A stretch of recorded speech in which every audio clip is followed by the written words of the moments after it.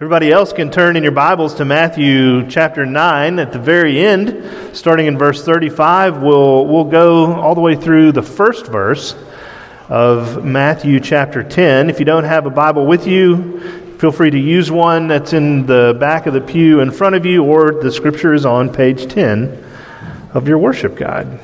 We're wrapping up our sermon series on the topic of stewardship this morning. And next week we will begin Advent and head into Advent sermons as well. So Matthew 9:35 and following, listen as I read God's word for us. And Jesus went throughout all the cities and villages, teaching in their synagogues and proclaiming the gospel of the kingdom and healing every disease and affliction. When he saw the crowds, he had compassion for them because they were harassed and helpless like sheep without a shepherd. Then he said to his disciples, "The harvest is plentiful, but the laborers are few. Therefore pray earnestly to the Lord of the harvest to send out laborers into his harvest." And he called to him his 12 disciples and gave them authority over unclean spirits to cast them out and to heal every disease and every affliction. Let's pray one more time. Heavenly Father, may the truth be spoken and received here today. In Jesus' name, amen. Well, I hope you have your ways of relaxing and kind of escaping, and I certainly have my ways of escaping and relaxing the day to day. One of my maybe more quirky escapes and ways of relaxing is to watch Scottish reality farming shows. I'm not joking. We stream it through the streaming service, but there's this really fun Scottish farmers called The Farming Life, and Catherine will walk by the couch when I've got it on, and she'll say, "Are you enjoy being a Scottish farmer for a while?" And I'll say, "I do." Interesting people in a beautiful place with interesting lives and work, and really, really cute sheep and cows, and what's not to love about that, right? Although it is really hard work, and I know, and I'm under no illusion, I would make a really horrible farmer, Scottish or otherwise.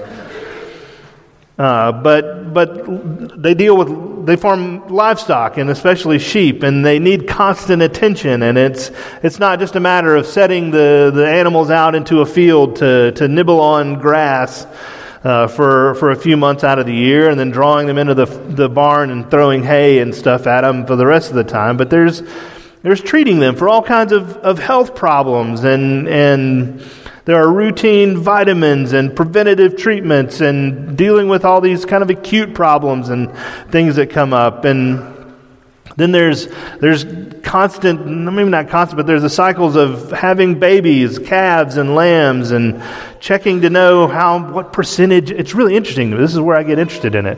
Like, what percentage of your flock is with calf or with lamb, and how many are holding twins, and how many are singles, and the all of that, helping them to deliver if they need to, and then what to do with the little orphaned ones when that comes about. Like, there's a lot of life. Lots of life on the farm, and there's death too, but there's a lot of life on the farm. It's like being a parent to hundreds of unruly children who want to completely ignore you or just bleat and moo at you all day. It's kind of what it's like. But you can't be a good farmer and not be 100% attentive to the needs of your livestock. And that's what draws me into verse 36 here. When he saw the crowds, he had compassion for them because they were harassed and helpless, like sheep without a shepherd, like livestock without a farmer. Right? Those who were supposed to be the shepherds of God's people had abandoned them. The leaders of Israel that God had placed as caretakers of his flock were not living up to their calling. They're not living faithfully to that role that they were put in. They retreated into their own silos of self-righteousness and religiosity. And so the owner of the flock shows up and he finds his people like sheep without a shepherd. And his love and his compassion for his sheep are what compels him to act. And so the beginning of our passage in verse 35, we see Jesus going throughout all the cities and villages, teaching in their synagogues and proclaiming the gospel of the kingdom and healing every disease and every affliction. And so as we've made our way through Matthew chapter 9 in this series on stewardship, we've really been building up to something here. We've seen how Jesus is the steward of his kingdom, really. That he's proclaiming the good news of his kingdom as he goes about and is teaching these people that he's around.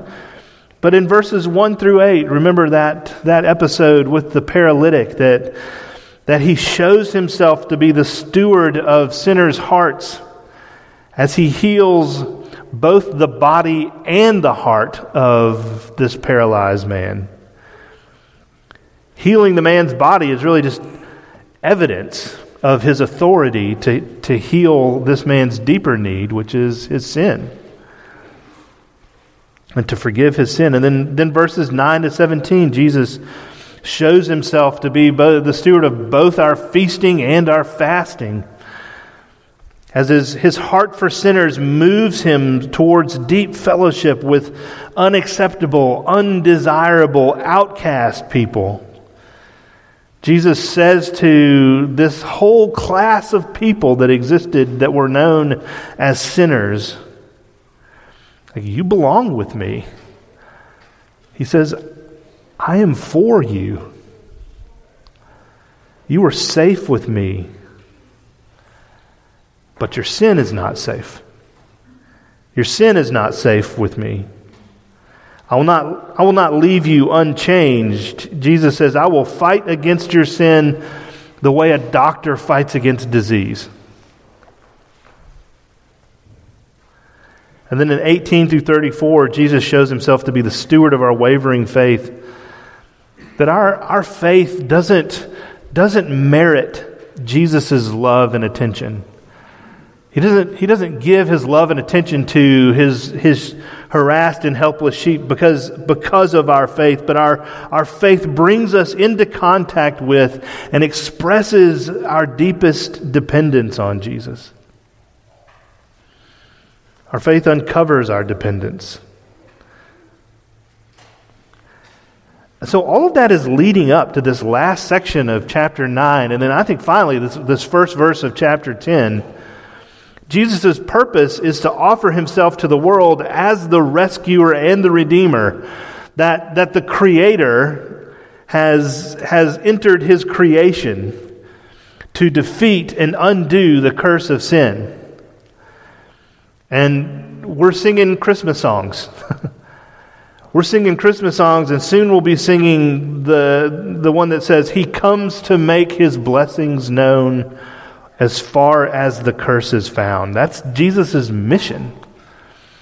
Jesus comes into the world as the creator of the world to push back the curse and to ultimately undo the curse and to recreate the world.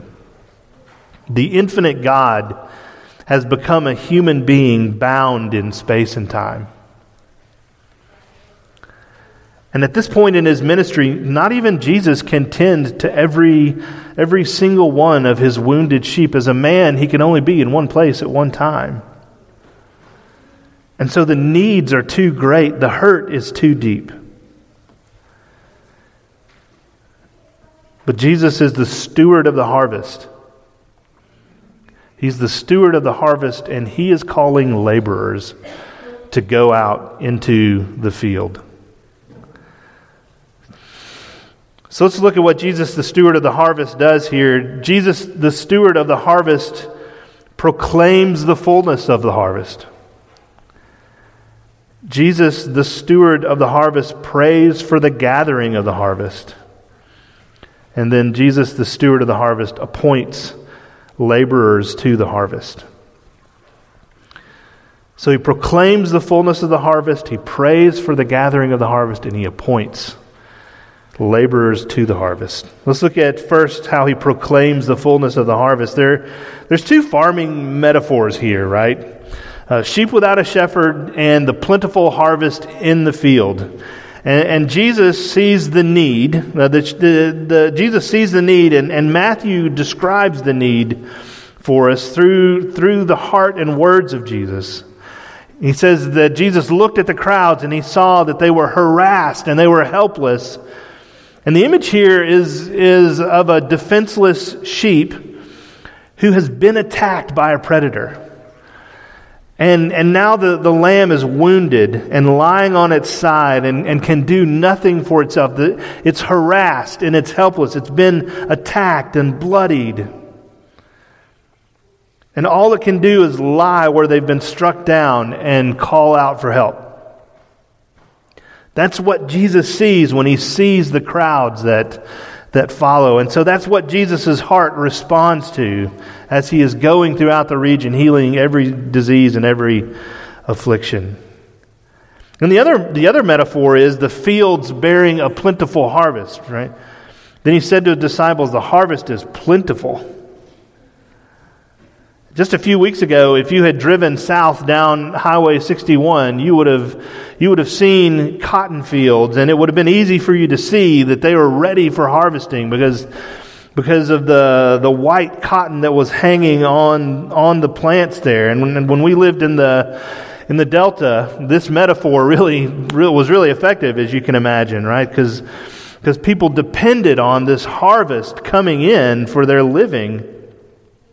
And it was always about timing. There was always a limited window in which the harvest could take place, because at any moment the weather could go against you, like too much rain and could ruin at the wrong time, could ruin an entire season's labor. You had to have labor and machinery ready to go. Jesus looks out onto the field and he sees that the harvest is not only ready to go, but it's plentiful. There's lots and lots of work to do to gather it in, but oh, it's so worth it. And Jesus is the steward of that harvest, and he will see that it is gathered in. It's part of his messianic mission. One of the prophetic passages that you're likely to hear in the coming weeks as we journey through Advent and prepare our hearts to receive the incarnate God of the universe, the Creator entering his creation, is from Micah 5:4. It says, "And he shall stand and shepherd his flock in the strength of the Lord, in the majesty of the name of the Lord his God. And they shall dwell secure.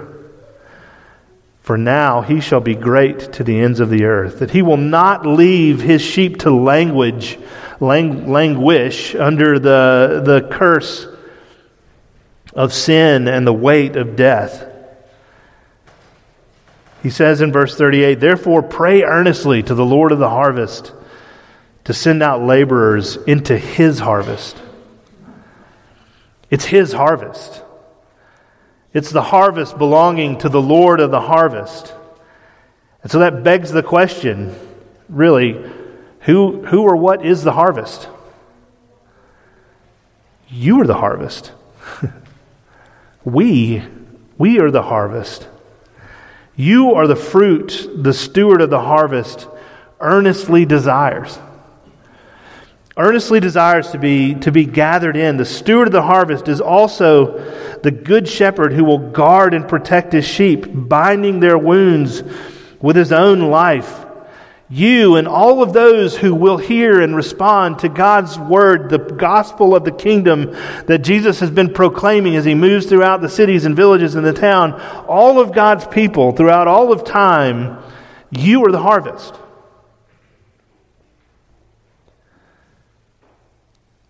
The harvest is plentiful. That's Jesus' joyful declaration over his people, over this harvest, over you.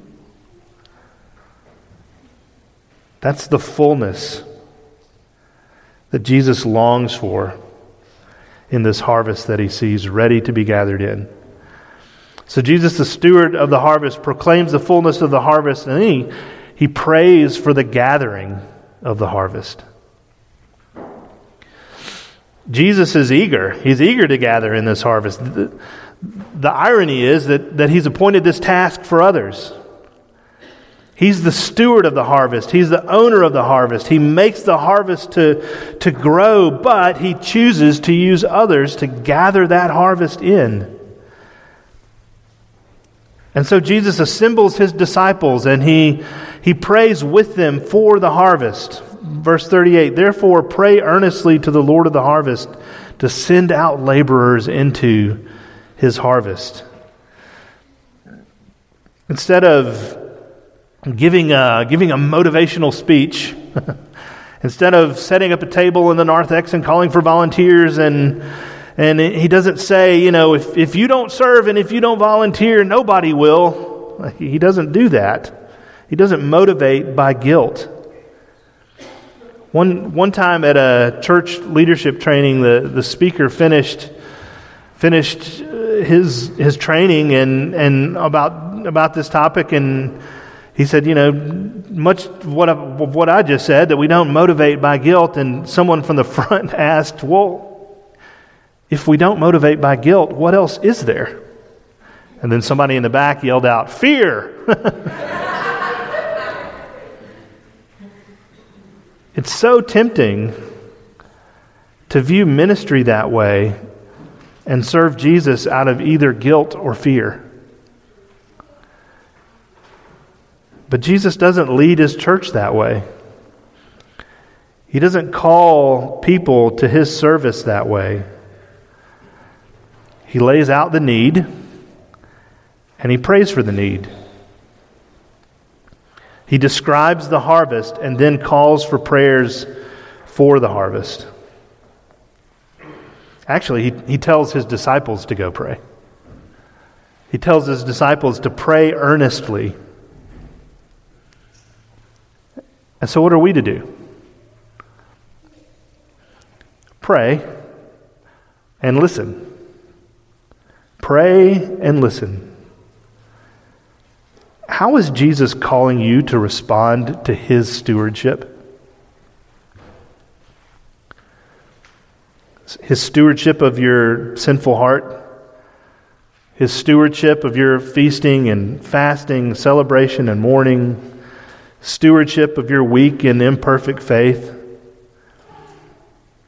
Pray and listen, because the call to serve Jesus is not easy. But good news. It's a call of grace. Before Matthew suffered in serving Jesus, Jesus dined at his house. Before we are sent, we are saved. Our going and our serving are a response to God's love for us that comes first. God does not love us because we go and serve. Remember, we go out and serve our neighbors as those who love and are loved by our Lord and Savior, Jesus Christ. So Jesus, the steward of the harvest, proclaims the fullness of the harvest. He prays for the gathering of the harvest, and then he appoints laborers to the harvest. And he called to him his 12 disciples and gave them authority over unclean spirits to cast them out and to heal every desire or every disease and every affliction. So Jesus is the Lord of the harvest in verse 38, and the Lord of the harvest is going to answer his disciples' prayers by sending them. Pray and listen. We pray and we listen to the needs. Listen and try to discern the Lord's calling. He calls us in lots of different ways. He calls us through the gifts that He gives us. Someone who has no aptitude or ability to teach probably isn't called to teach. Someone who doesn't, really love children probably isn't called to work with children. He calls us through the opportunities and needs He places before us. He calls us through other brothers and sisters who see things in us that we don't see in ourselves. Unlikely leaders can be called that way. He calls us to be faithful and productive in all of the circumstances of our lives. In all of the rich life stages of marriage and family, to be faithful presents to our spouses and children. He calls us in all of the rich life stages of singleness to be a faithful presence to our families, our friends, and our neighbors. We pray and listen to needs, and then we act. We act with an expectation that the resources of God will be given for whatever calling we're responding to.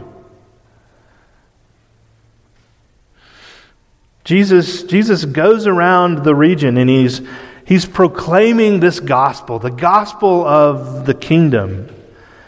And we've seen Him, as He's doing this, we've seen Him casting out demons, and we've seen Him healing every disease and every affliction. And then what does He call His disciples to do? We're amazed but not surprised when Jesus does it. We expect that of Jesus. But He calls His disciples and He sends them out, and after He calls them, He gives them the authority to do the very same work that He Himself has been doing.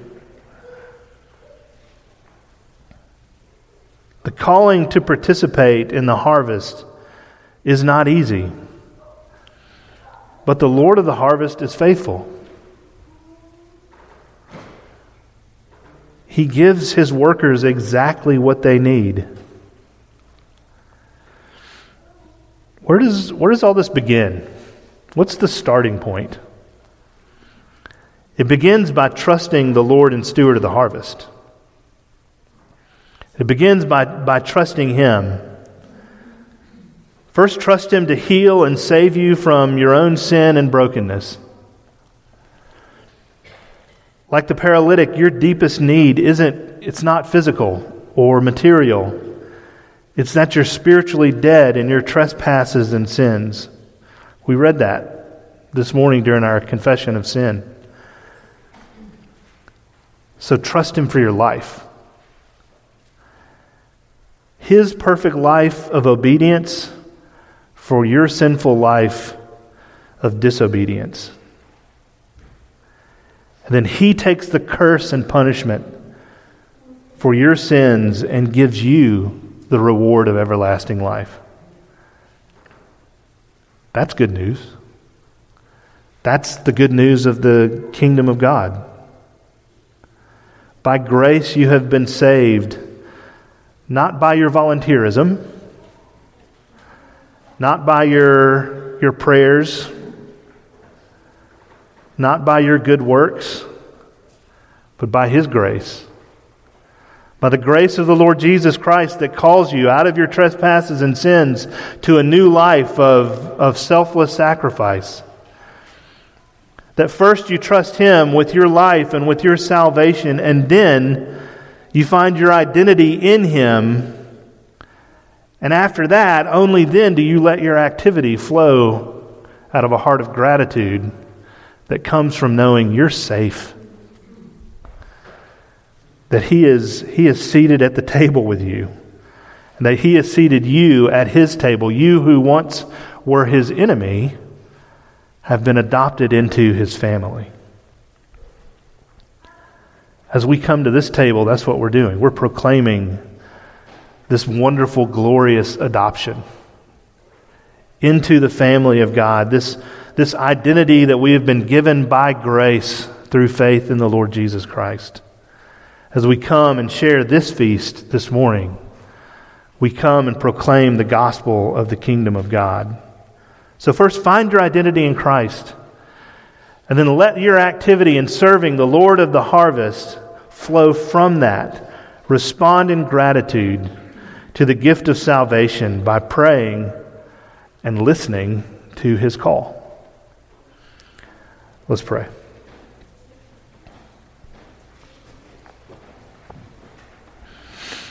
Heavenly Father, we long to hear from you. As your sheep, as your people, as the sheep of your pasture, you're our good shepherd, and we long to hear the voice of our good shepherd calling us to gather, calling us to safety, calling us to His protection and provision and His healing and disciplining hand. We long as the sheep of your pasture to be gathered into your flock and find there the safety and comfort of your mercy and goodness and grace. Lord, as we gather this morning, give us that gift. Draw us closer to you as your people. Lord, call us to work that glorifies you, that uses our gifts and the way that you have wired us and made us to further your kingdom and to proclaim the good news of the grace of the Lord Jesus Christ, to allow us to worship and delight in you more richly and deeply and fully, to demonstrate to those around us the mercy that we've been shown as people of kindness and compassion and love, joy, peace, patience, kindness, goodness, gentleness, faithfulness, self-control. Lord, grow in us the fruits of the Spirit so that we might harvest maturity and growth in grace and be more effective instruments of your mercy and grace. Lord, we pray that you would, as we celebrate in the coming weeks, you would focus our attention on you. That you would allow the decorations and the songs and the celebrations to point us to the true and deep meaning of your goodness to us. Lord, we pray that you would be glorified in us and help us. We pray all of these things in Jesus' name.